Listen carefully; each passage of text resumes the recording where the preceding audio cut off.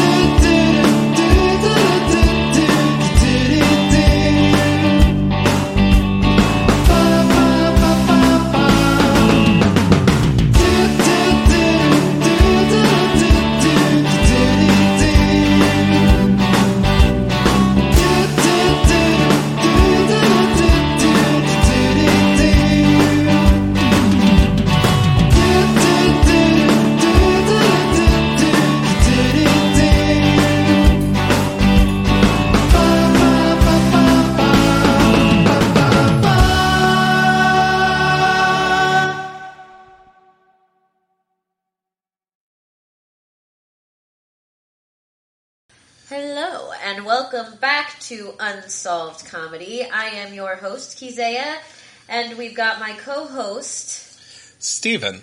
And we've got somebody extra special. Hi, my name's Dara.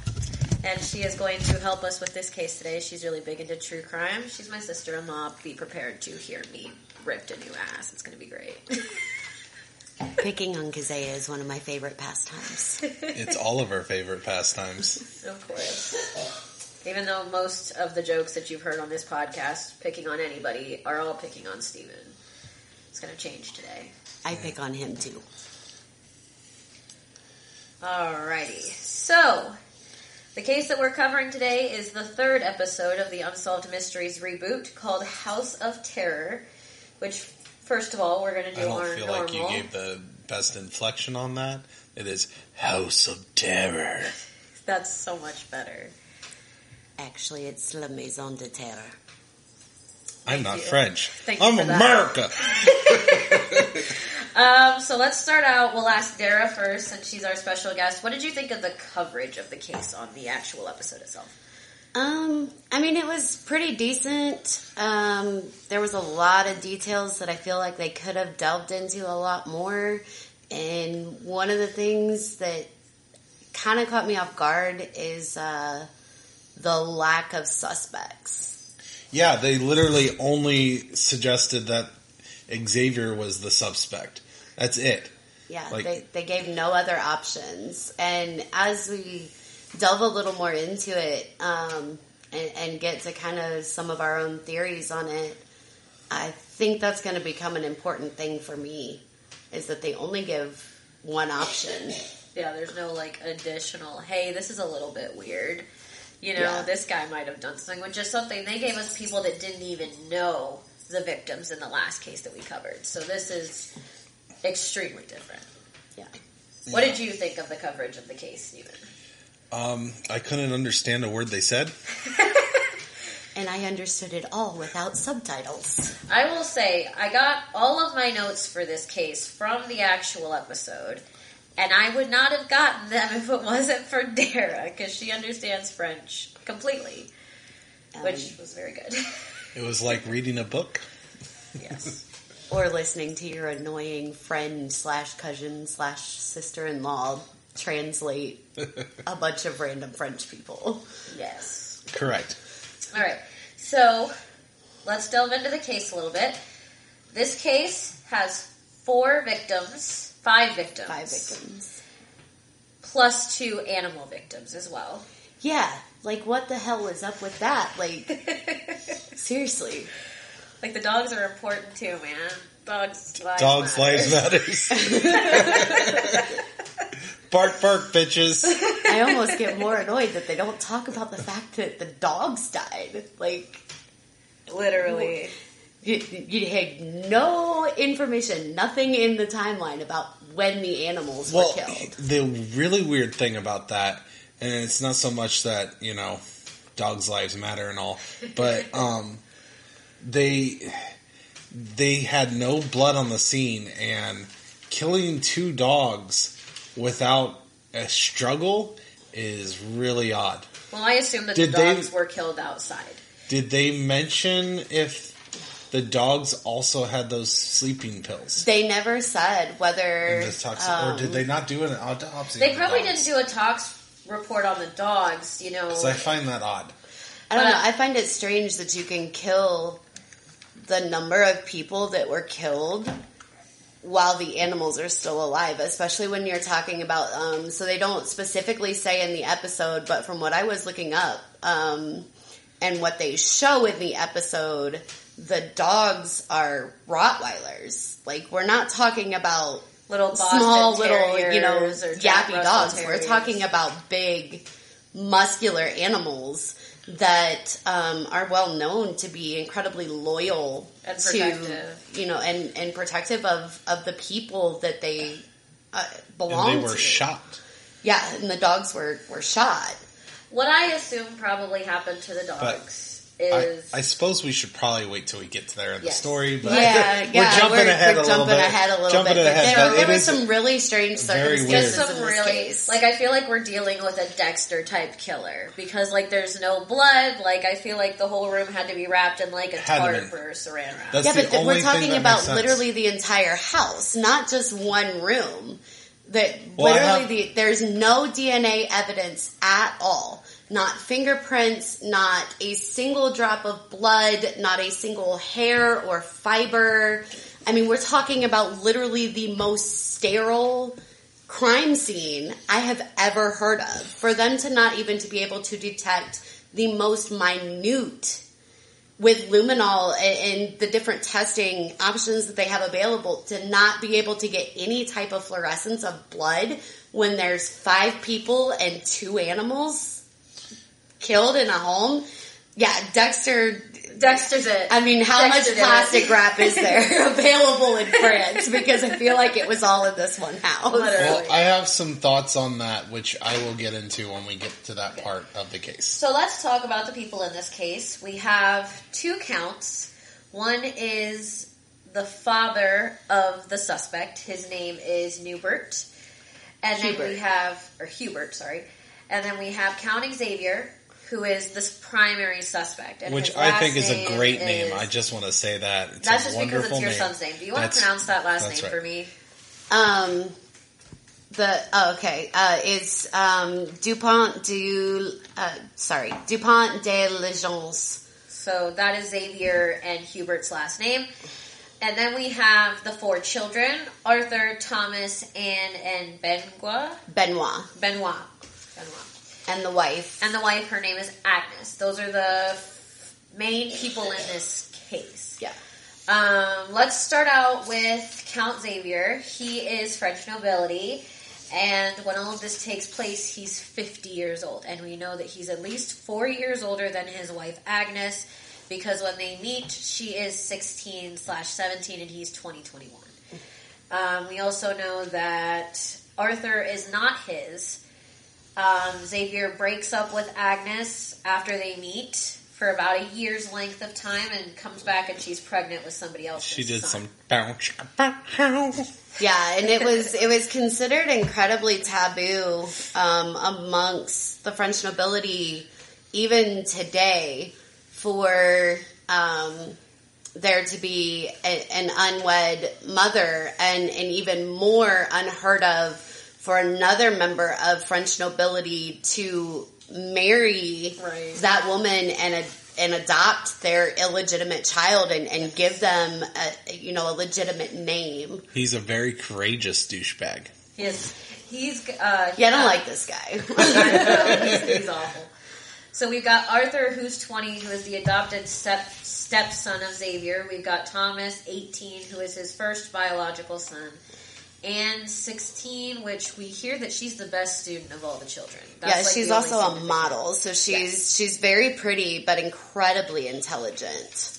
And then Benoit is 13. Let's see. So on the 11th, we notice that... 11th of April. The 11th of April in 2011. We notice that the note on the mailbox says stop sending mail here, and then we notice that the shutters are closed where they are almost always otherwise open. It says, return to sender.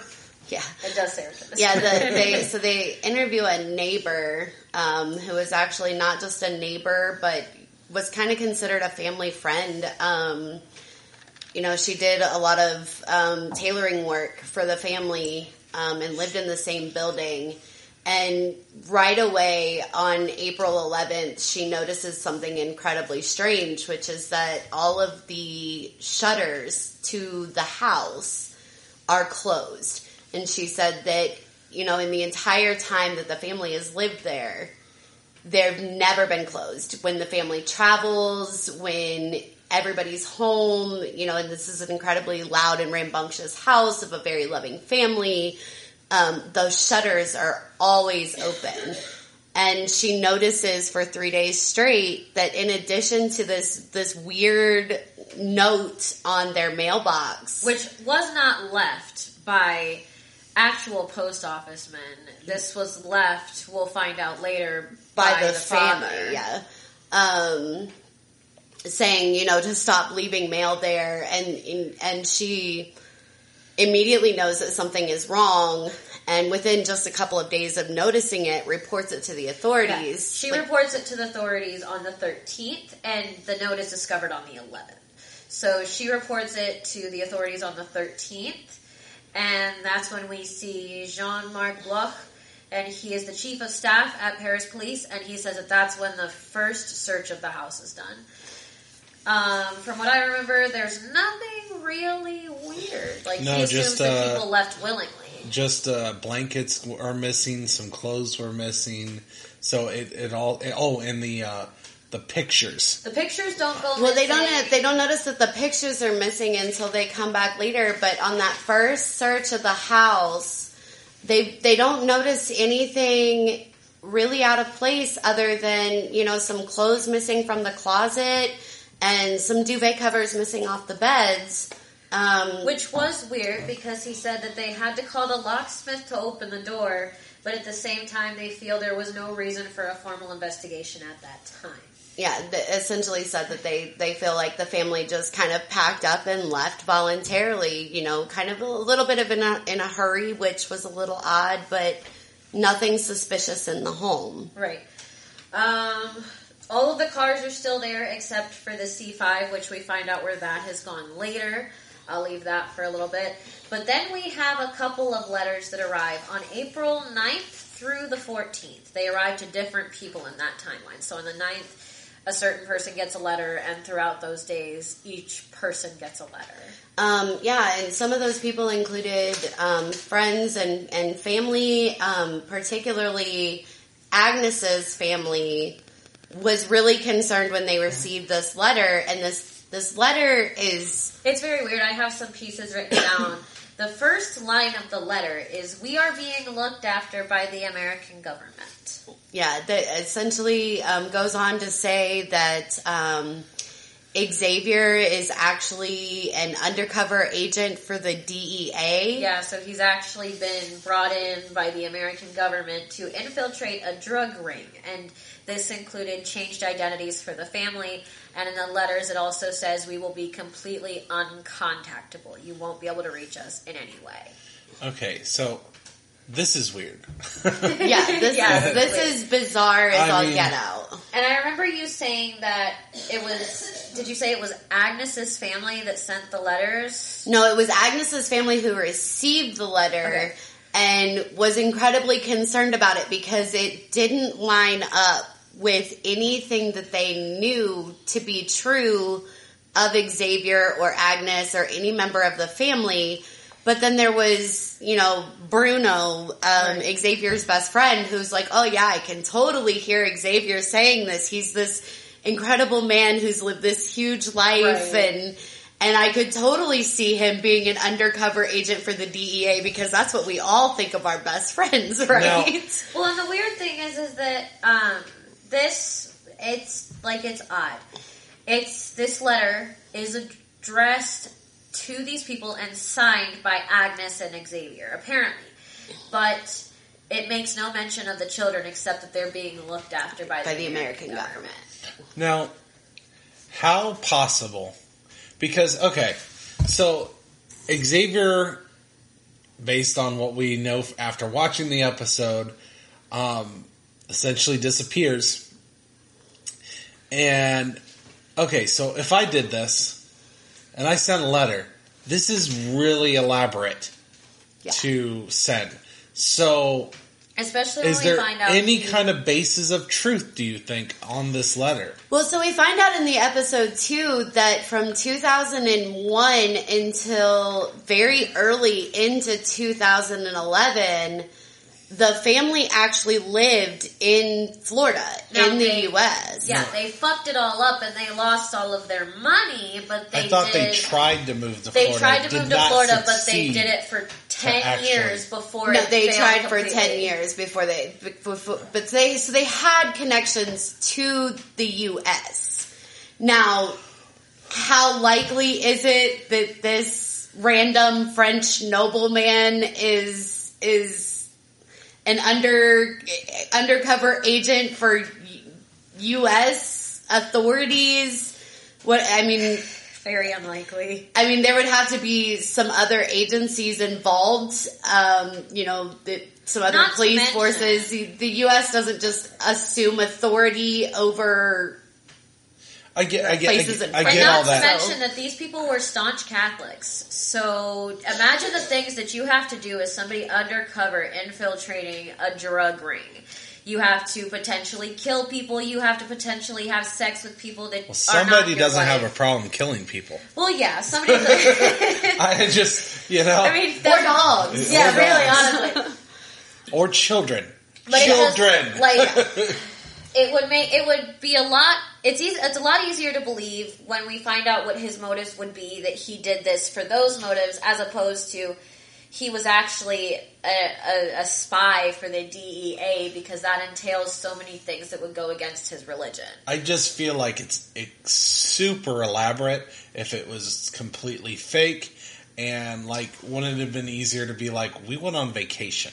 I mean, yeah, but being on vacation isn't a long-term answer. He didn't want them to ever look for the bodies. I mean, it's okay, but you don't show up and people are going to look for the bodies. They got that letter, and people still looked for the bodies. Yeah, so they got these letters, and essentially Agnes's family read the letter and immediately went to the district attorney and was like, "Yo, dude, this doesn't make sense. My daughter and my grandchildren just up and disappeared, and so did my son-in-law. But I get this letter saying that my son-in-law is an undercover agent for the U.S. authorities, and we know that they've, made all of these attempts and to move to the U.S. and it essentially, screwed their financial situation beyond repair, which nobody knew about. His children all attended private schools and universities, and he's French nobility, which they expect to have money, and nobody knew that old man had just straight up spent all of their money. Now, and let's talk for a minute about how many times the cops went to this house, because it's an excessive amount.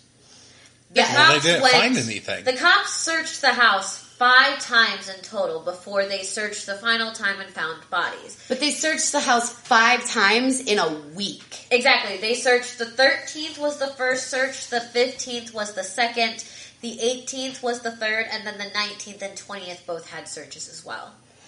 So 5 times within 6 times, because they also searched it the very next day, and that's when they discovered the bodies. Yes. Yeah, it seems like they focused mostly on the inside of the house, and then didn't find it until they actually searched the outside. Yeah. And you brought up pictures missing. They noticed that the pictures are missing on the 15th, and they said that that's not suspect, because when people leave a home, they take things that are dear to them. Yeah, that means something to them. Yeah. But then we find out on the 6th search, so during the 6th search, there's 2 things happening simultaneously. So there are police officers searching the home and surrounding area, and at the same time, the district attorney is giving a press conference basically saying that they're going to launch a formal investigation into this disappearance, that is very worrying, that this whole family is missing.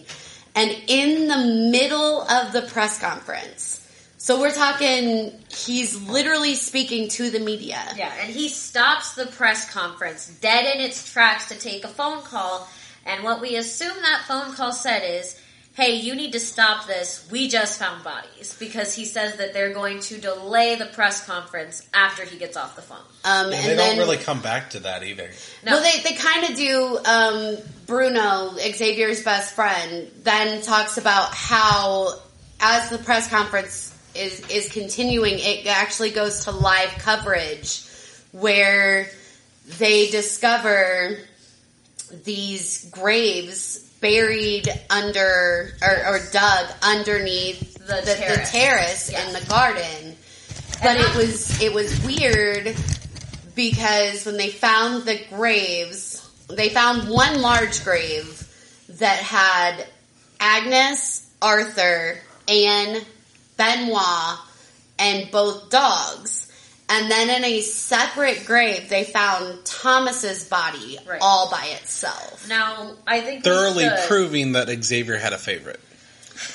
Xavier had a continuing bloodline. Yes. The one thing that I do want to address is how these bodies were found, because it was fucked up. It was weird. These bodies were found in large trash bags, and they were bound inside the trash bags. And then the trash bags themselves were bound with duct tape. Well, so the bodies themselves were actually wrapped in the blankets and sheets that were missing from inside the house. And then the blankets were bound, and then they were placed in large trash bags, and the trash bags were bound. But there's interesting little items found with each body. Each body has a religious icon, and from what I think you mentioned, this is supposed to imitate a religious burial. Right, so they're found with rosaries and religious candles and, things that are part of a Catholic burial ceremony that takes place at the cemetery when someone of the Catholic faith is buried. So the significance of these items is that the person who buried the bodies has this emotional bond where they want the bodies to be treated with reverence and essentially was trying to make the ground they were buried in consecrated, essentially giving them a truly religious burial in coincidence with their faith. The other thing that the police notice, very obvious, sorry, I have to state the obvious, Xavier's not there. Yeah. He's not anywhere. Whoops. Yeah, Where'd he go? And he is immediately presumed the prime suspect, and according to them, they mentioned this later on in the episode, he is the only suspect that they've ever looked at on this case, ever. And now we're doing a French Where's Waldo. Yeah. Literally a French Where's Waldo, because this guy just disappeared. We'll find out later that he didn't actually just disappear, but it appeared at the beginning as though he had just vanished. But yeah, I mean, bizarrely enough, we figure out that he actually spent the next week. So we have to backtrack just a little bit. We have to backtrack to the third and fourth, which 3rd is of April. Well, we actually have to backtrack a little bit before that because there's something that we've left out that is pretty crucial. So we've talked about how Xavier was incredibly concerned about their financial situation, and the fact that because they had lost all of their money, he was no longer going to be able to provide them with the nice house and cars and the private schooling for his children. But what we haven't talked about yet is that in January of 2011, his dad dies. And Xavier is responsible for going to clear out his father's apartment. He does it completely all by himself. That's something that Bruno made a big point of, is that he did it by himself. And so, did they mention how his father died? They said he was sick. He just said he had an illness, that it was a totally natural death. He had an illness, and he was lonely, and he was in poverty. They said that all of those things contributed to his death. Which was something else that was kind of not well known, was that his father had also lost all of his money. But there was... Apparently not known to Xavier either. Yeah, because Xavier assumed that there was some kind of monetary inheritance that his father had left him, and that was going to save him, right? Yeah. But there's nothing. So this is what I'm asking.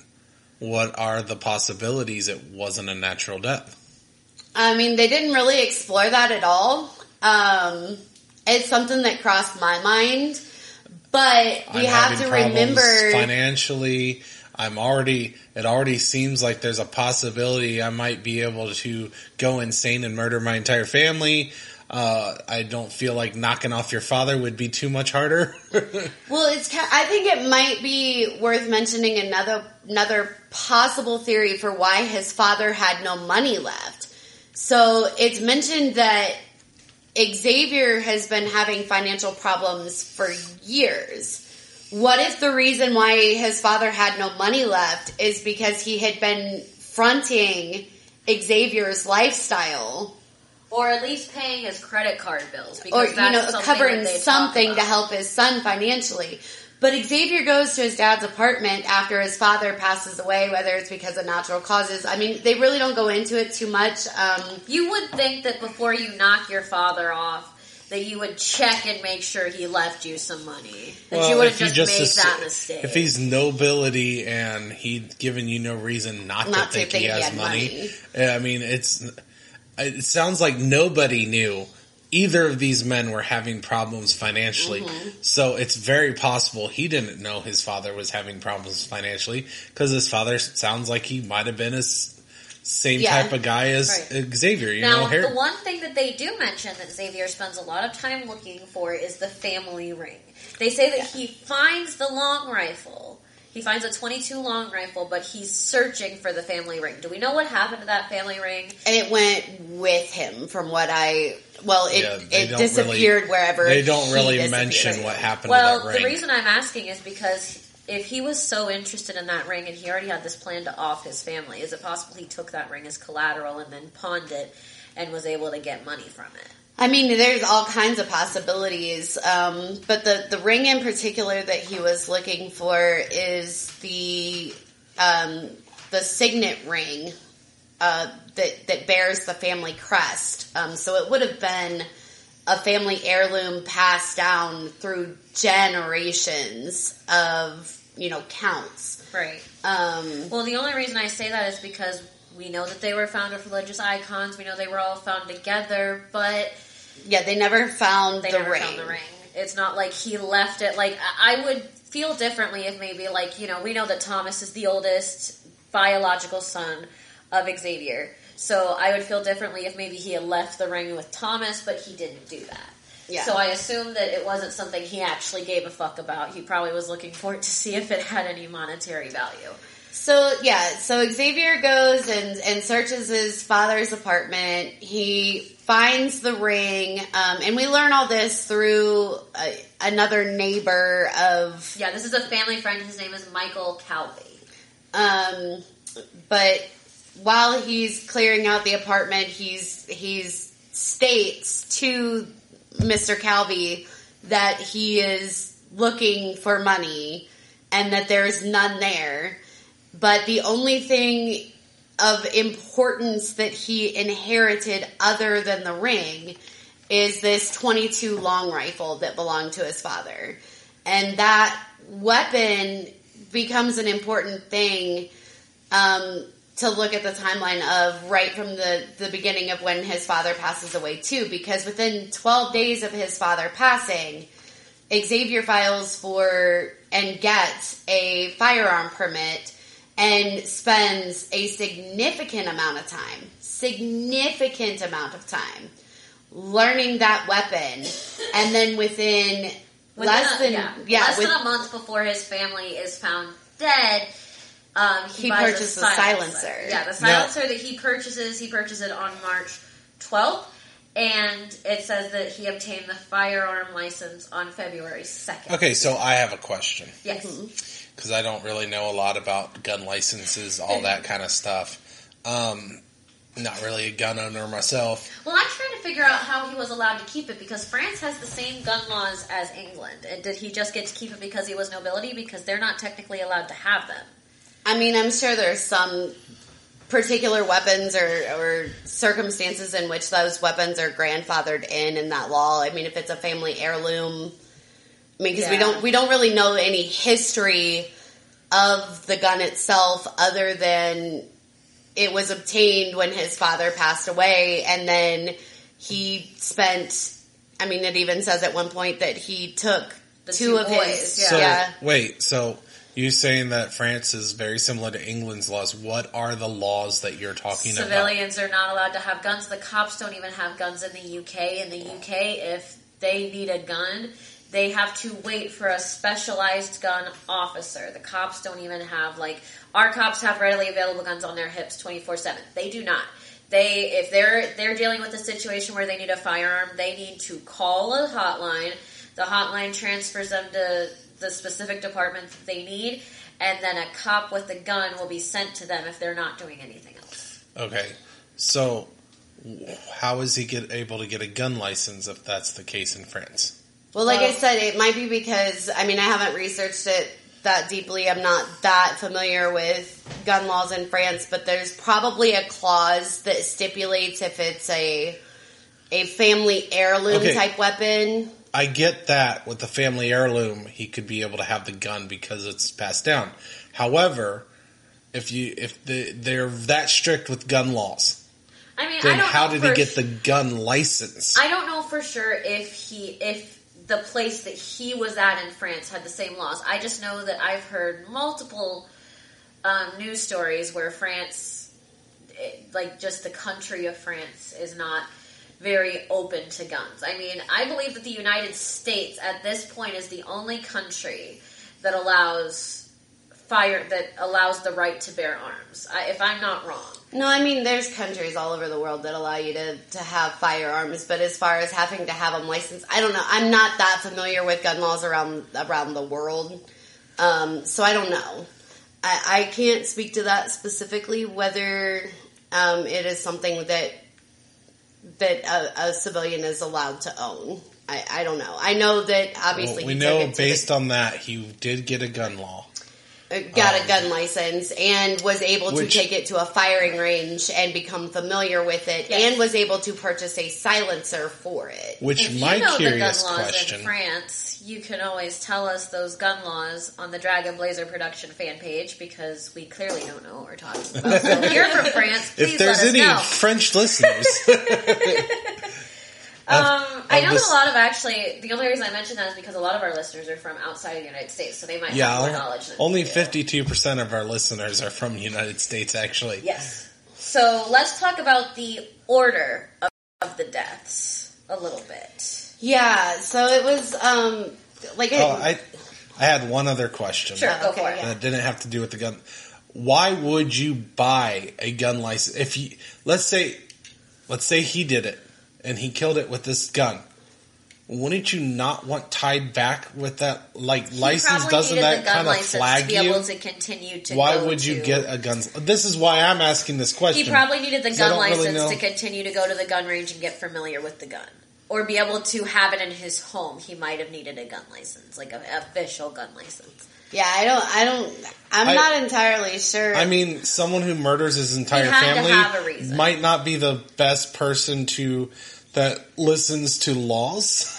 Well, so that was one of the things that they had actually somewhat addressed, is that, he has never been interested before been interested in weapons, but he's also never ever before had any legal trouble whatsoever. Yeah, that's what's weird about this case is because we're led to believe that this man killed his entire family and he's a criminal mastermind.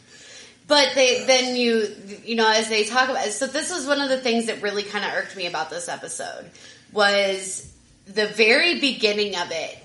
You are so immersed into this man is not just French royalty, but he's a super involved parent. He is uber loving to his family he gives them the best of the best, but it's not just about the material things that he gives to the people that he loves.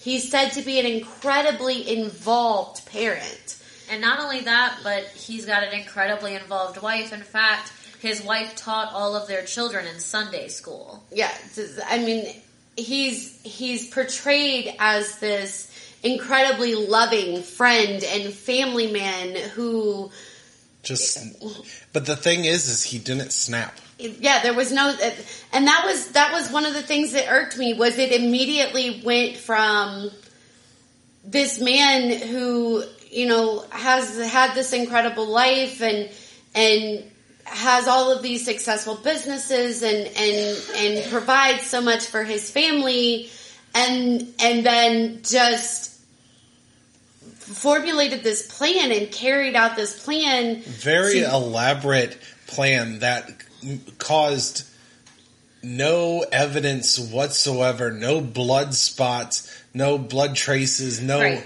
And anything. That's why we'll have to talk about theories here close to the end, because Dara's got a couple of good theories. I've got some ideas, and I'm sure you have some bad theories. So to kind of finish up how this case goes. So the kids are the first murders take place on the evening of April 3rd or the morning of April 4th. They're not sure. It happened kind of in the middle of the night. It had to have been at night. I mean, let's be honest. But they found sleeping pills in all 4 of the children's systems, but not in Agnes's. And authorities believe that Agnes was actually the first human victim.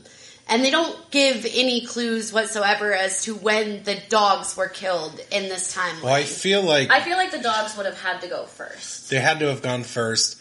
I feel like they had to have given the dogs some kind of drugs to be able to kill both of them without anyone noticing. And my assumption is that they gave the children the person gave the children the sleeping pills to knock them out before he killed his wife, or the accused killed the wife. Well, so she might have been the first victim, but the reason that Agnes didn't have any sleeping pills in her system is because she didn't need them. She had a CPAP machine. She was already in bed. And they noticed that her CPAP machine stopped working at 3 a.m. the night of the murders. Well, also, if she's the first one he killed, and he already gave sleeping pills to the kids, others, it might be as simple as the person took them. And my thoughts is he had to have, put down some kind of tarp or something on the ground to get some way to prevent. Literally, it had to be something crazy. Or my other thought is that what if the amount of sleeping pills in the system was a lethal amount? People bleed less if they're shot if they're already dead. Well, yeah, that's a theory too. But there's a couple of other things that are kind of interesting. So we know that on the night of April 3rd, going into the morning of April 4th, that is when it is believed that Agnes, Arthur, Anne, and Benoit are killed. Dogs. And the 2 dogs. But Thomas actually... What about the daughter? That's Anne. Anne. You said Anne. I'm sorry. Yeah. But he actually allowed Thomas to go back to school. Thomas goes back to school on Sunday the 3rd. Night. Yes. Yeah, he goes back the night of the murders, actually. And then, so the whole family had been together on Saturday the 2nd. On Sunday the 3rd, Thomas leaves and goes back to university. That's when they believe that all of the others were killed. And then on Tuesday, Xavier messages or calls Thomas and says, hey, you have to come back home. Your mom's been in a terrible bicycle accident. She's in a coma in the hospital. We don't know if she's going to make it. So Thomas books it back home from university. He messages a friend at midnight, and the friend replies a short time later. And that message never gets answered. Yeah, and Thomas never replies. Police assume that that's when the sleeping pills would have been administered to Thomas. And then, which we keep calling him Thomas, but his name is actually pronounced Tomas. We're Americans. We're done. We're gonna. Sorry, France. That is people. that is when they believe that Thomas is then killed and buried in a separate grave from everybody else. But it's interesting to note. So we were talking about how earlier about how Thomas would have been the first actual biological son.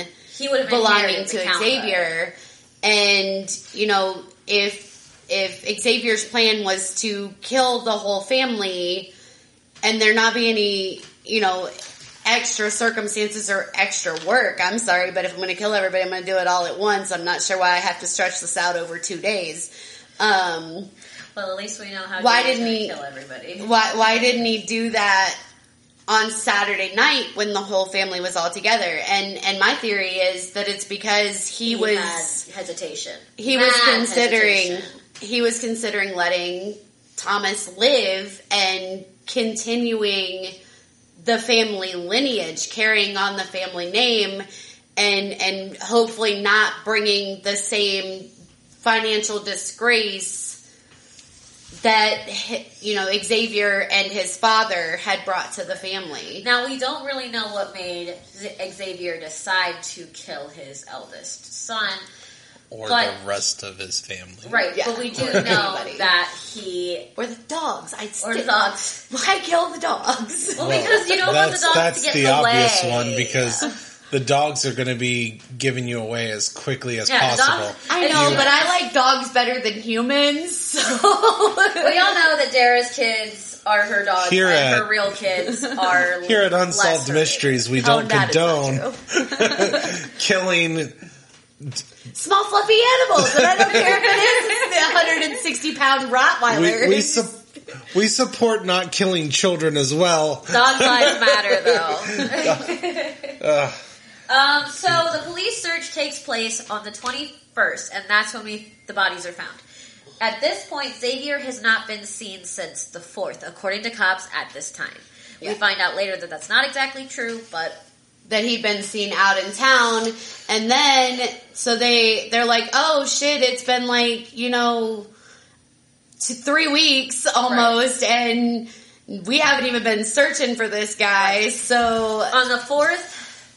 The murders take place. On the 5th, Thomas is killed. On the 6th, Xavier is seen outside, and he doesn't leave until the 10th. So he's out living his life, doing his own thing. Living his best life. Yeah, burying his family under the terrace. Which there's an interesting thing that we need to talk about there, too, because it's actually stated by several people in the show that they don't believe that Xavier would be physically able to dig the graves that the family is buried in. He had very well documented back issues that would have prevented him. Which, my curious question, and I don't know if you looked it up, is that medically a thing?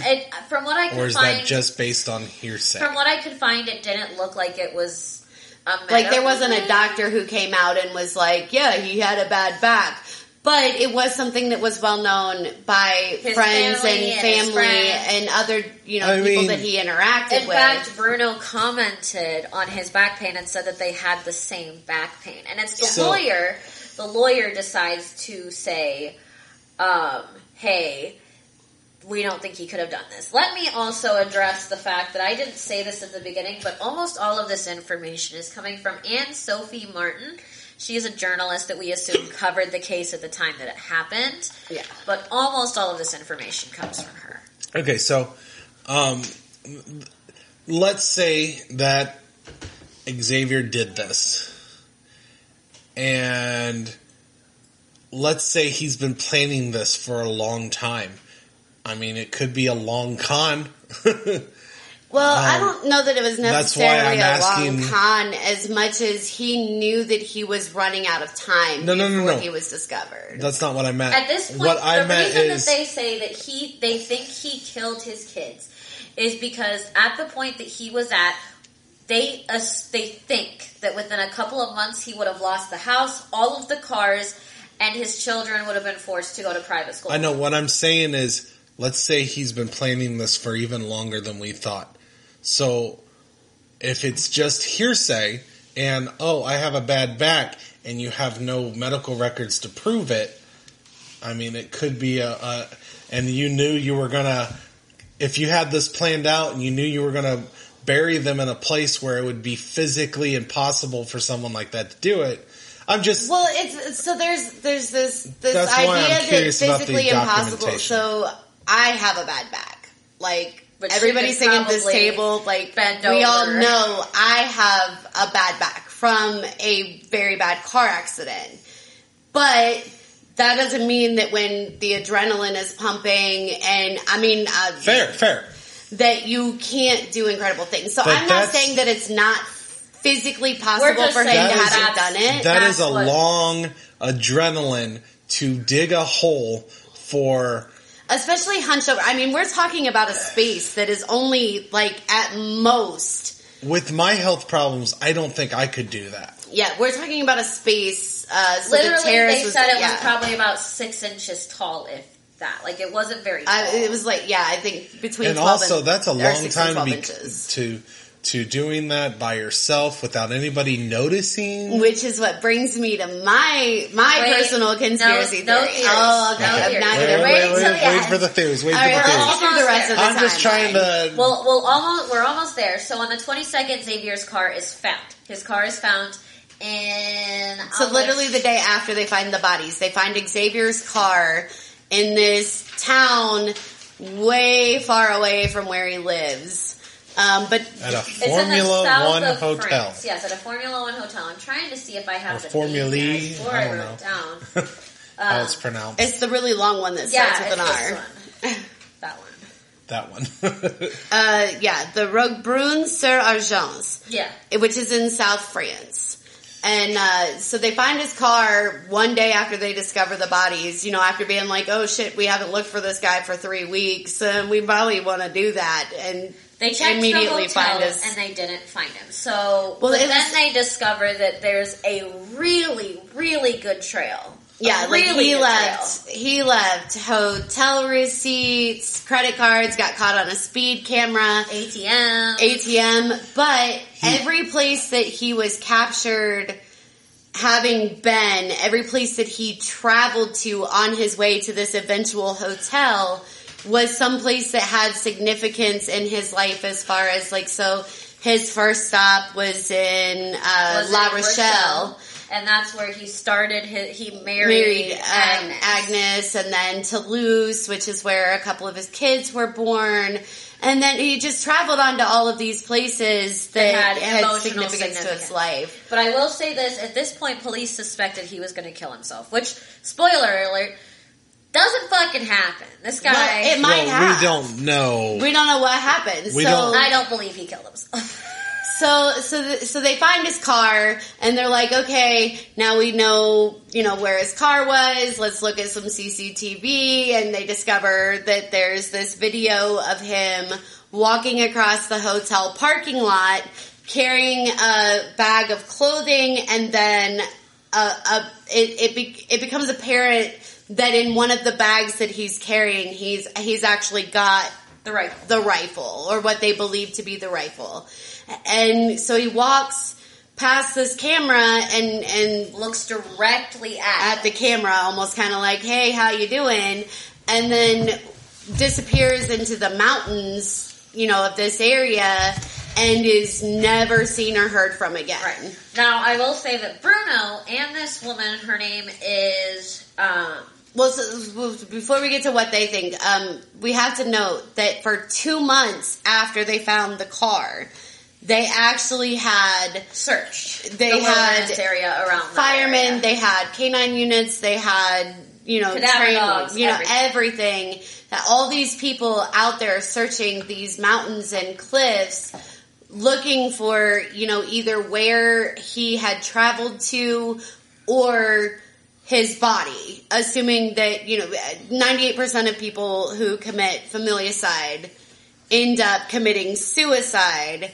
And so the authorities assumed that he had taken this little pilgrimage, reminding him of all of the good times he had had with his family, and then, finally walked into this mountain and hid in a cave or something and offed himself. Now, here's the thing, though. They never find a body. They did a 2-month-long search with all of these trained animals and all this shit.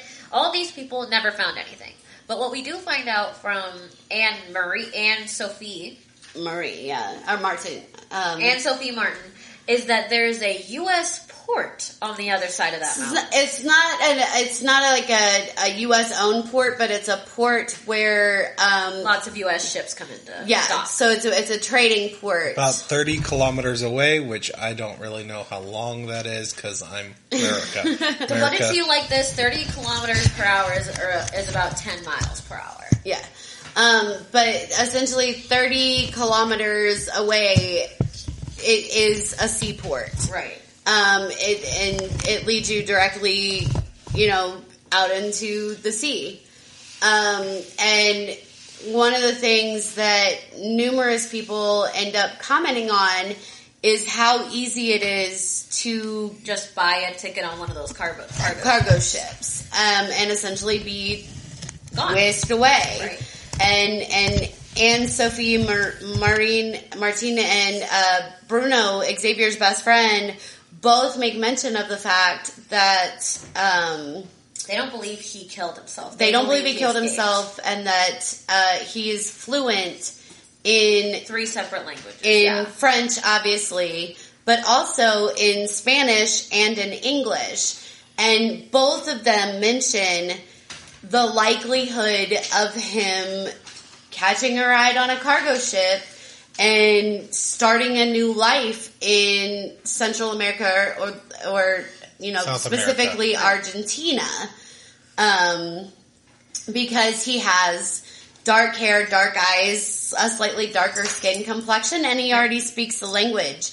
And then it is made mention by the chief of police. Yeah. How unremarkable his features are. He looks like everybody. Nobody and everybody at the same time. He's just somebody that could blend into a crowd, and that you could look at his face.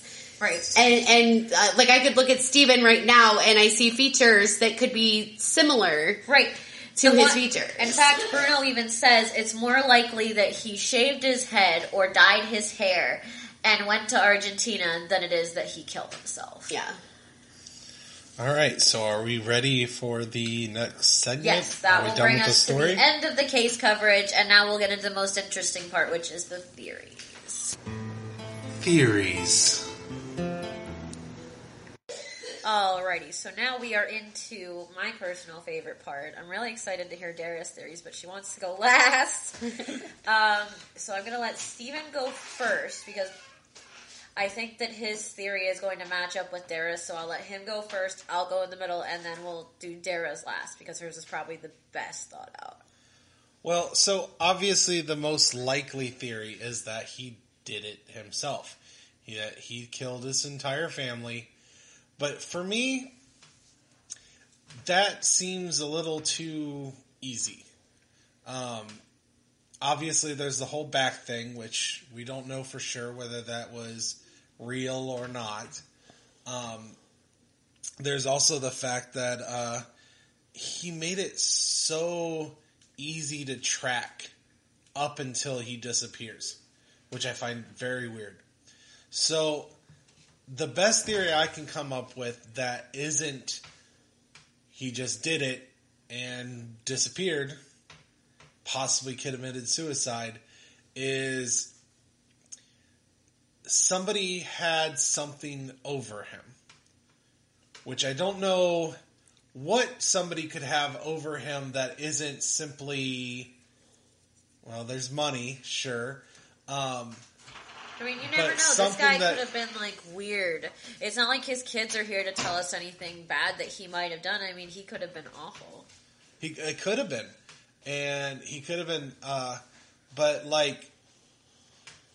I believe that even if he did it, there's at least a second party involved. Oh, yeah. Oh, yeah. Definitely. He had assistance in some way.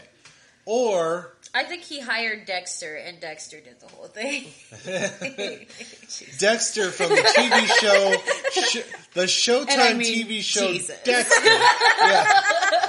Staunch Catholics. Jesus did it. I just think it was his dark passenger just waking up. That's a Dexter reference for those who don't watch Dexter. But it almost seems like this seems almost too professional, almost like a French mafia or something was involved, or a very misunderstood U.S. government agency. Oh, Jesus Christ. Who is very good at cleaning up crime scenes. Yeah, the crime scene, like, to believe that Xavier did this on his own is, to my knowledge, he doesn't have any previous, like, education. I mean, he probably has, obviously, a college level education, being French nobility. That's pretty commonplace. But as far as a forensics education or I've never heard of another crime scene where there's literally absolutely no evidence at all. I mean, I've heard of cases where the evidence is very minuscule or has been degraded by cleaning agents, but they literally found nothing. Unless they weren't killed there. Yeah, but then, I mean, that's not even where... I mean, because here's my thing. And this is just, we'll go into my theory a little bit. So I don't get to finish mine. You're going to finish. Oh, yeah. You're going to finish. No, continue, Kezaya. Here's my thing. There was no gunshot holes in the beds. So they weren't killed in the beds. Point. It is a good point. And they weren't killed in the floors. But they found all of the bullets lodged in the bodies. So there wouldn't have been. How did he make that happen? Because if you shoot somebody point blank, gun to their head like this, that bullet's going through. Not a 22. 22s are very small in the gun world. Well, I don't know a lot about guns, so I'll take your word. Go ahead, Steven. You can finish. Okay, so... Yeah, we have to for him to have done it by himself. We have to believe he's a mastermind and knows to make sure. Which, I mean, it's possible. I guess I would be able to think of, I don't want blood splatter, so put something down. Put down a towel. But something that is an interesting thing to bring up is, the bullet holes. There not being any bullet holes in the mattresses is fairly easy to explain away with the fact that all of the bullets remain lodged in the skulls. What isn't explained by that is how do you keep blood from seeping into the mattresses? Unless you've already laid the bodies on a tarp. That's what I'm saying is... But how do you get your kids to go to sleep on a tarp? I mean, you're going to have to lift each individual body onto the tarp after they go to sleep. If he didn't do it, who's to say that didn't happen? So my thought was that whoever did it, put a tarp down, put something down to clean it up, maybe put a pillow in there when he did the shot that might have made the blood soak into the pillow. And he got rid of the pillows. But I believe he did each one individually because, like he said, now the dogs are a little more of a confusion factor for me. I feel like that they would be harder, and maybe he put them to sleep too. I wonder if he laid the bodies on the garbage bags that they were then buried in. I said tarp, but yeah, that's essentially what I'm saying is he did them. But then you're still expecting one 50-year-old man with a supposedly bad back to be able to lift these grown individuals. Because Not to mention carry them downstairs to bury them. But you're going to have to... They have to...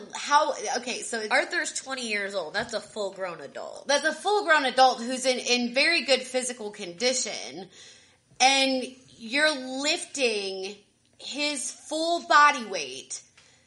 You're not going to do that one-handed. Yeah, so how did you lift the body and lay something underneath them with only having two hands? Well, I would assume he laid the tarp down. He drugged them then laid the tarp down while his wife was sleeping and did everything. But the kids were... Which I believe that somebody else did these things.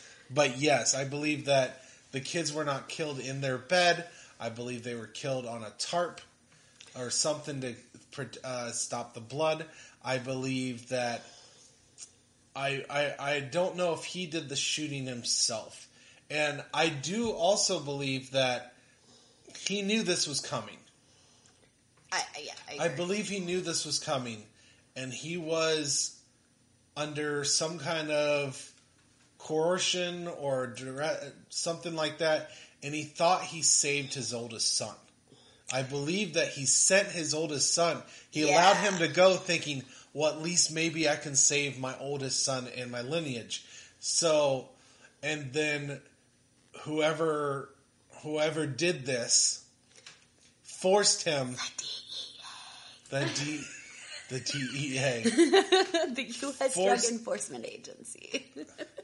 Forced him I believe they forced him to get his son back. Yeah. So they could have him killed too. I don't know. I have a couple of different theories, and mine also range from the more likely to the less likely. But I have a lot of questions on how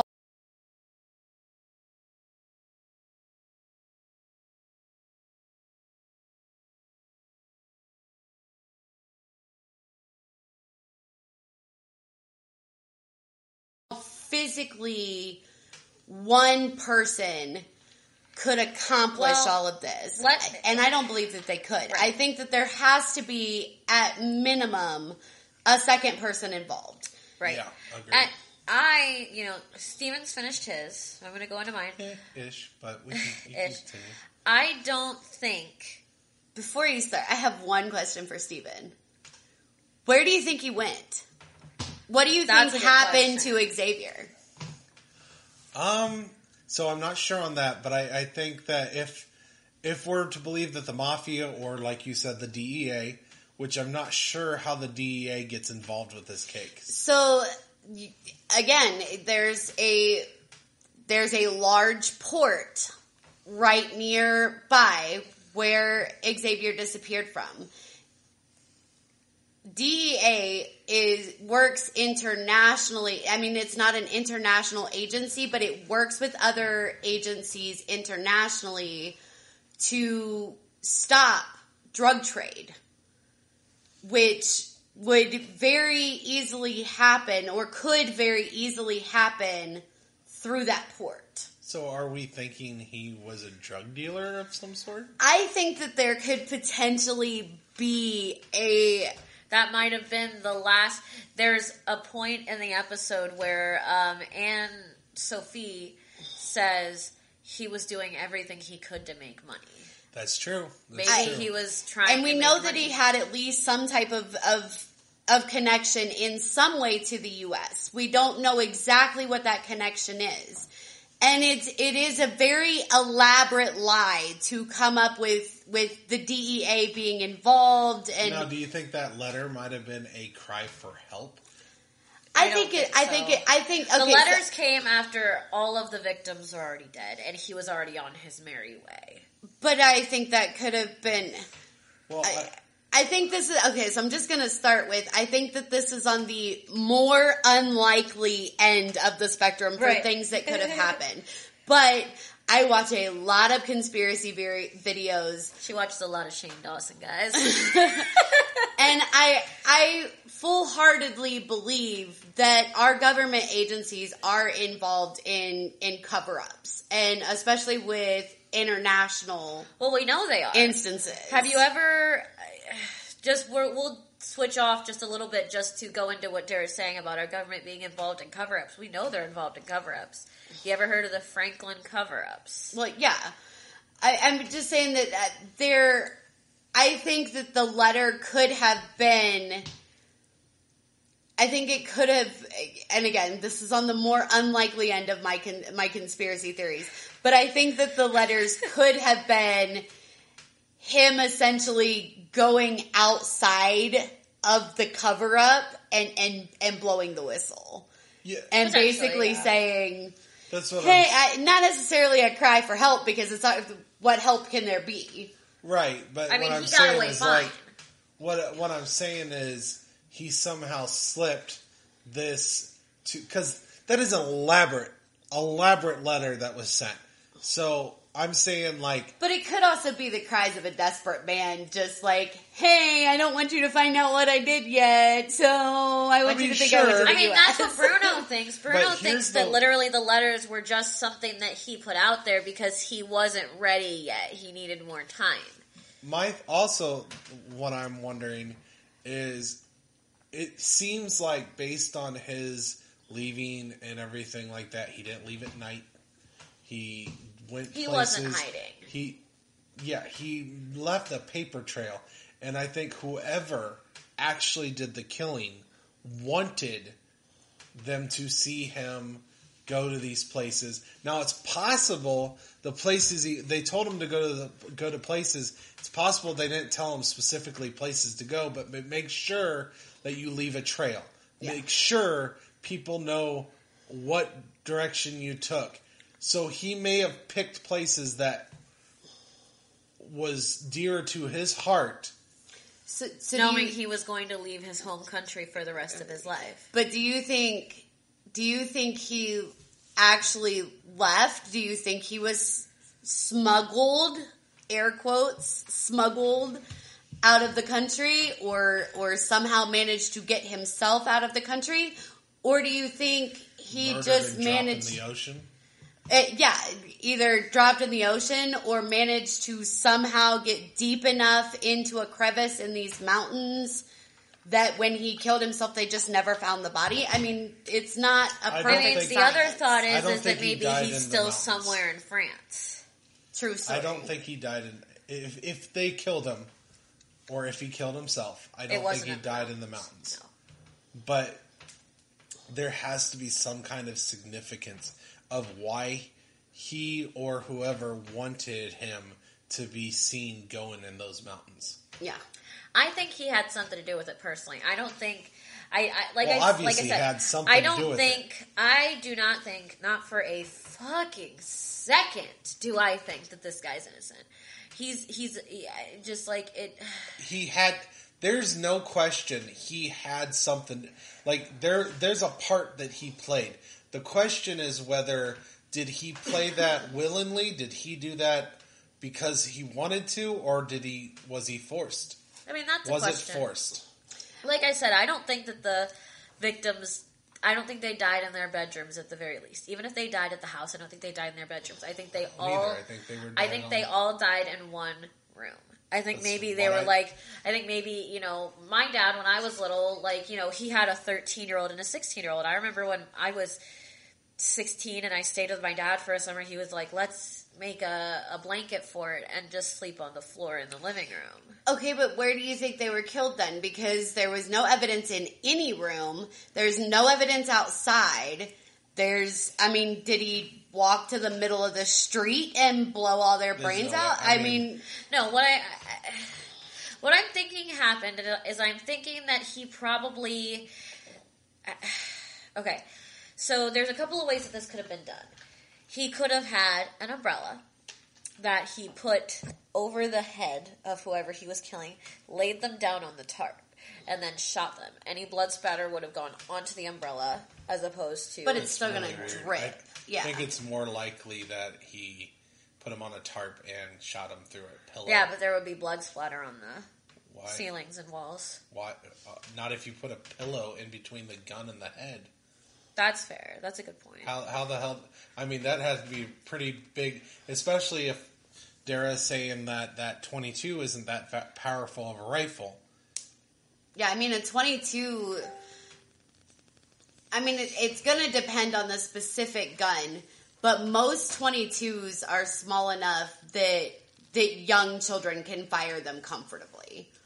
So we're not talking about, we're not talking like, an AR-15 or AK-47 or even a 7mm, sniper rifle type power shot. We're literally talking about Is this like a step up from a BB gun? Yes, like barely. Actually, that's exactly what it is. Think that's why hearing you had you to say shoot it, them all twice? hearing you talk about it, I kind of understand a little bit better because honestly, that's the gun that my mom wanted me to get kind for of really glad self-protection. Dara's on this episode because Yeah, we have a little bit more gun knowledge here. 22s are very small.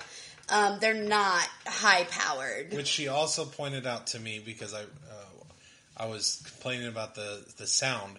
And I mentioned that in real life, a silencer doesn't exactly completely muffle the sound of a gunshot. But 22s, according to Dara, are already pretty quiet. Yeah, they're fairly quiet to begin with, and then you add a silencer, and then especially add a potential piece of deafening fabric, sound deafening fabric in between, whether it's a pillow or a blanket or. Well, the whole reason there's still going to be a sound, but it's going to be so minimal that it's not going to wake. A neighbor's not going to, yeah. Especially at 3:00 in the morning when everybody's if dead. Everybody's already dead asleep. Then it's very possible he could have shot 14 shots. Essentially, it would have been 14. It wouldn't have been 14 shots. It would have been 12 on the first night, and then 2 the night before. Yeah, or the night after. But I think that they're. Again, it's more on the unlikely end, but I mean, we're also ignoring the fact that government agencies are conspiracy theory wise, pretty well known for covering up crimes and cleaning crime scenes. I mean, to be completely fair, you're not wrong. When I mentioned earlier the Franklin cover-ups, they literally covered up an entire town worth of molestation and child sex trafficking. See, I honestly believe it had to have been someone else in that room with him. Like I said, whether he did the shooting or they did the shooting. I think he did the shooting. I think the only thing he didn't do was dig the holes and move the bodies. Well, what I'm saying is, if it was him and he's trying to get away, the woman said that the shutters are always open. He would have known that. So he closed the shutters. So I think that he closed the shutters on purpose. Or somebody else closed the shutters. Right, that could have happened. I think that the shutters were closed and the note was placed up there to add to the theory, because he knew that if he took everything and just made it look like they had all moved in a hurry, it wouldn't be weird for the shutters to be closed, because if they had just moved in a hurry, what I'm saying is close the shutters. If he just straight up killed his family by himself with no assistance, whatever, and he wanted to get away. I think he did it on purpose. I think he purposely closed those shutters to make it look like the house was about to go up for sale or the house was about to go back up for rent.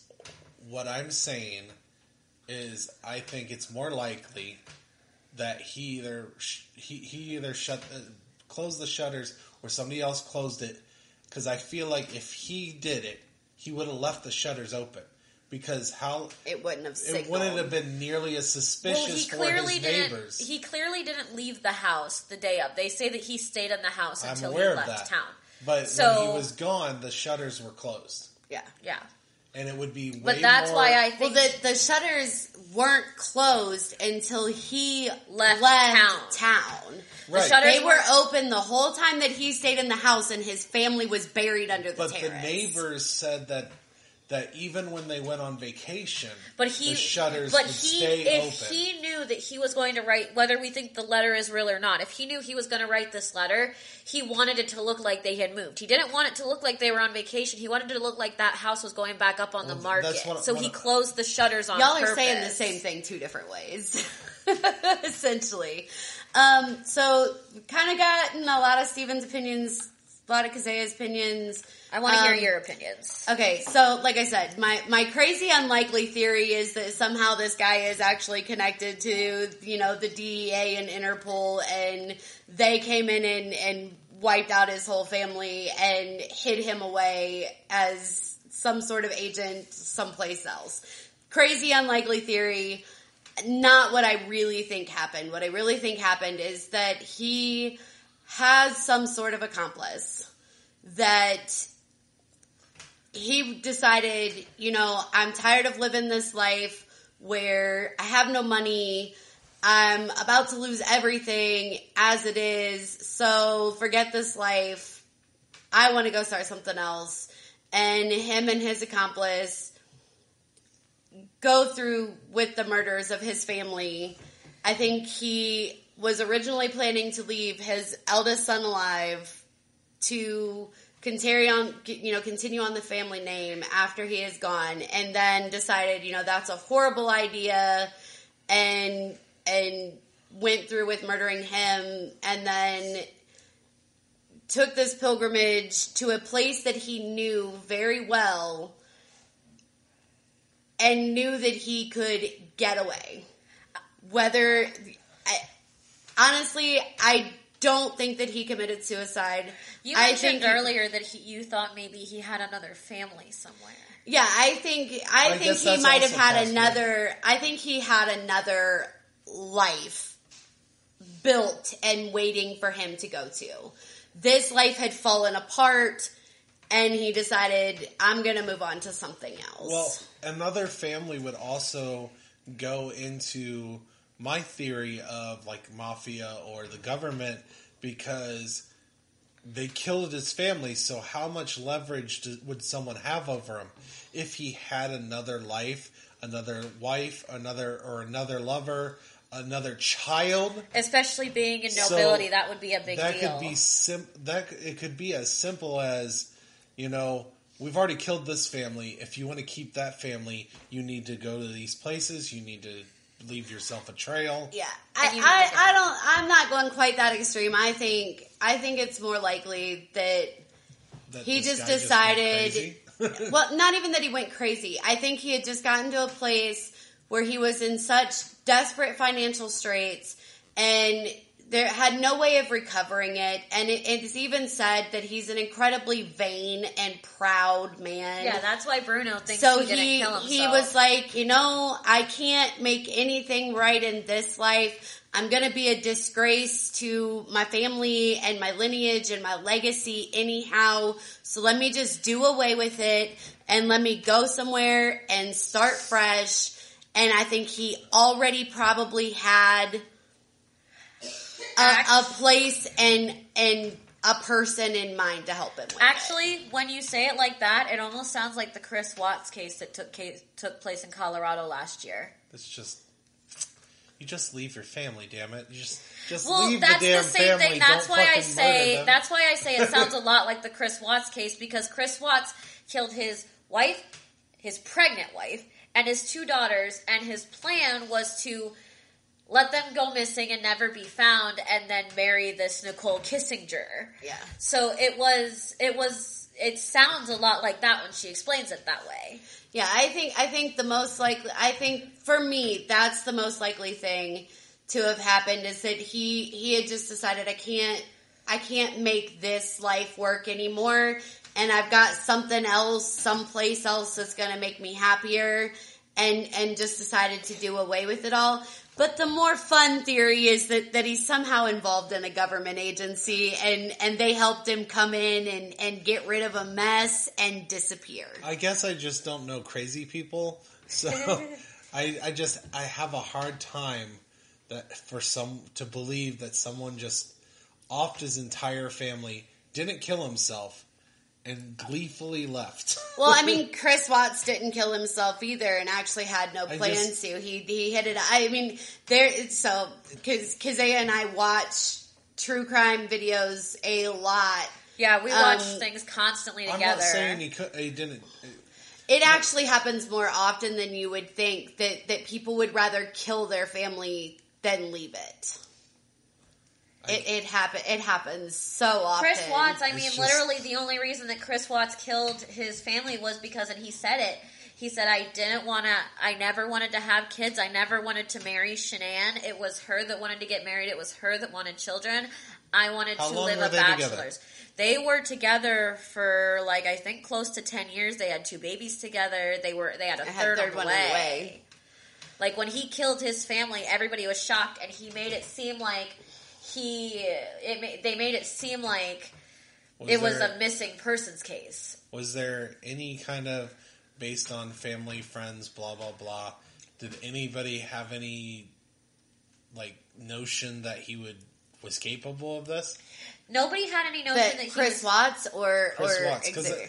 because according to this, no one really thought that this man would be. Nobody thought that Chris. Nobody Watts, thought that this man was capable of doing it, but also nobody knew the real situation. Nobody knew. True. So, I mean, when you're talking about, they don't go into it, but super deep detail into who Xavier really and truly is, other than to say he was a great father, but he was also very vain and proud. Well, which leads me to believe he's kind of a narcissist. So that's exactly what everybody said about Chris Watts too, was that he was very vain and he was a narcissist, and that's why he killed his family, because he would rather kill his family than file divorce. Yeah, be a failure. I just if he did it by himself willingly without being coerced, that the only way that makes sense to me is whoever helped him had to have had some kind of training or knowledge on doing this kind of thing. Yeah. Somehow they got incredibly beyond possibility lucky. That's way too lucky. That is way too... So where do you think he went, Miss Dara, since you don't think he killed himself? I think he probably ended up... somewhere probably in Central America. I think his friend is right in that. With his language skills and his looks, being able to fit into a country where the majority of people around you are dark-haired, dark-eyed, darker-skinned, makes sense. It's easier to disappear when you look like everybody else. Yeah, not only that, but he spoke fluent Spanish anyway. French is very similar to Spanish. Yeah. I think he's probably chilling somewhere in Central America. Do you think the person that helped him was anybody in that documentary? One of his friends? Neighbors? There's nobody in the episode that really sticks out to me as would have been the accomplice. Bruno would have maybe been the only one. Was that That was the best friend. That was the one who looked like ugly, a very ugly French Robert Downey Jr. Very ugly, fat French Robert Downey Jr. As Kezaya pointed at him out as. But even when he's talking at the end, comes across as genuinely disgusted that he even believed think that the person that if someone helped him. No, I think it was somebody that was completely unknown to everybody else. I honestly think that it was could have been somebody from this new life that he had. Yeah, I mean that's just a theory, but yeah, I think it was somebody that was unknown to everybody else. I feel like mafia or the government was more like... I'm sorry. I know it's outlandish, but the way this... I think it's the more fun theory, and I think it would be the more fun theory to explore in depth, but we don't have any evidence to back it up. That's my evidence.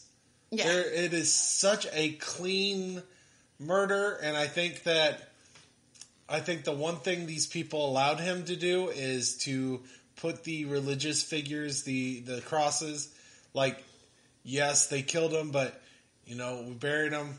Sure, whatever. You want to put that there? Because I do believe he cared about his family to an extent. I think he cared more about himself. And that's the thing. I won't take away from him that he was an incredibly involved father and that he did, until he absolutely couldn't anymore, provide very well for his family. But it was found out that he had lied about his business success, that he had lied about his financial situation, and he had not just lied to the public, he had lied to literally every member of his family as well. It also goes to suggest that his failed businesses, is it possible that somebody gave him some kind of loan or something that caused this to... There's so many different possibilities, and that was one of the things. Like the mafia. I mean, that was one of the things that bothered me with this particular portrayal in this episode is that they don't give us a whole lot of background information about what was his business, what was it that he supposedly did, how did he support his family for so long? You know, what was it? They just don't go into it. And it bothers me that he is portrayed as this incredibly loving person, and then literally the next breath, he killed his family. He's the only suspect in the murder. And the thing is I don't think there's any way possible for him to be the only suspect. I think he is definitely the number one person they need to talk to. Well, they just didn't find anyone else that would fit. But they didn't look that hard. They literally didn't look at any other possibility other than this man carried this out by himself. I don't believe that at all. No matter how this ended, whether it was him, whether he was forced, whatever, somebody else was involved. Yeah, agreed. Absolutely. All right, so is that anything else to add? Don't trust the DEA. Don't trust the DEA. And don't kill dogs. Please don't kill dogs. She Or doesn't give children. a fuck about the kids, man. Don't kill dogs. Don't kill children.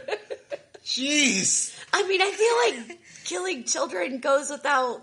Don't kill children goes without question. But don't kill dogs. Like, why? I like dogs. She likes the dog. She watched Pet Sematary, and the child dying means nothing to her. I mean, she named her child after a bunch of fucking characters in horror films. Her kid's name is Aiden. Yeah, so if you ever watched The Omen or The Ring... This is just her everyday life. I mean, I named my son after an X-Men character. Your son shares the name of the evil guy. Yeah, literally. Alleged evil guy. Listen here. If you're gonna keep using that alleged shit, I'm gonna keep calling you a bitch because he did it. I don't even give a fuck. He did it. Well, since Kezaya knows he did it, she can go in there. She can prove it. It's fine. I mean, everybody knows he did it. They don't know where he is, so they can't charge him with anything. It's not that they're trying to figure out who did it in this case. They're trying to figure out where the fuck this guy is. Nah, We've already had an issue with you assuming that you're right. Listen, buddy, I need you to shut up. Nah, I mean, he definitely played a part, but involved. there's no way that he did this by himself. There's just no way. No way. And anybody who thinks that he did is out of their is mind. a dog killer. Is a dog killer. And I don't condone that. We just need John Wick to come in and save everyone. I need Benedict care about Cumberbatch family, as but- Sherlock on this case, please. What? I said I need Benedict Cumberbatch as Sherlock on this case. Benedict Cumberbatch. Do you know he can't say penguin right? Okay, we're getting a little. I mean, did you also off top. know that he was in a Shakespeare show and he yelled at some guy in the audience because they were videotaping him? He was like, "Put your fucking phone away!" Where are we But he going? says penguin 12 different times. Oh my God. 12 different ways. Right. And his name is Benedict Cumber. What the fuck ever. Cumberbatch. Anyways, all right. So, Dara, do you have anything you want to plug? No. No. Okay. If Kezaya? you want to contact us, you can contact us on the Dragon Blazer production fan page or on the brand new Unsolved Comedies Instagram page that I just created a minute ago. The only thing I will say though is if you by some weird fucking chance have If you know any where this guy idea is. where this guy is, please go tie him up and put him in a trash bag and deliver him to the French authorities. And make sure you duct tape the bag shut. Or call or contact Unsolved.com as the show that we just watched and we are talking about suggests to catch him. Yes, but if you guys do have anything you want to tell us, or if you guys would like to follow the show from now on, there is a brand new Unsolved Comedy Instagram page under the name Unsolved Comedies. So, there's that. I also have Dragon Blazer Pro on Twitter, and Dragon Blazer Productions, also on Instagram that I'm still trying to figure out Instagram. So, Dragon Blazer Productions, a Facebook fan page, and a Dragon Blazer Pro Twitter. You can contact us and come up with your own theories. We'll talk about it on the show. Yeah, if you would like to, go to the Unsolved Comedies Instagram page, Unsolved_comedies, and tell us your theories in the comments. We'd love to actually see what you guys think. We also have, let me get it real quick. We also have an email. It's unsolvedcomedy@gmail.com. I thought it was Unsolved Comedies. No, it's not. It's not. I just used it to create an Instagram page. I know what it is. They don't know what the hell they're doing. Shut up, listen. Where's my accounts? I don't know. You're an idiot. We literally have the blind leading the dumb here. I mean, to be fair, I hope I'm at least the blind, because I'm not as dumb as that fucker over there. No, you're totally wrong. He's definitely the blind. I mean, he does wear glasses. That's fair. I mean, that's true. And you should be a blonde. Alrighty, guys. Well, I guess we should probably call it a night. It is 12:50 in the morning where we are. And I've been on the road for 2 days. She's literally, and she slept in a hotel bed last night. Let me tell you, Dara is not nice when she's been sleeping on hotel beds. I've been very nice this podcast. Believe it or not. Outside of the podcast, you're not very nice. Ever. That's really... Yeah, there was a lot less anger and yelling that I was expecting. I was honestly assuming to get called a bitch a fuck ton more throughout this podcast. Well, I think it's interesting that on this one topic, we seem to pretty much agree that this guy did some really screwed up stuff, and, so did potentially a government agency or the mafia or somebody. So, it's just, I think that this particular case is not particularly polarizing, at least based on the information that we have. But it is a very interesting case and unsolved in that they have never found him to conclude it. Yes. But, Steven and his bitch ass has to go to bed. I don't have to go to bed. You're going to have to go pick up your son tomorrow morning. Look, my bitch ass has to go to fucking bed. Good to go. I've got a whole last day. All right. So long and good night, everybody.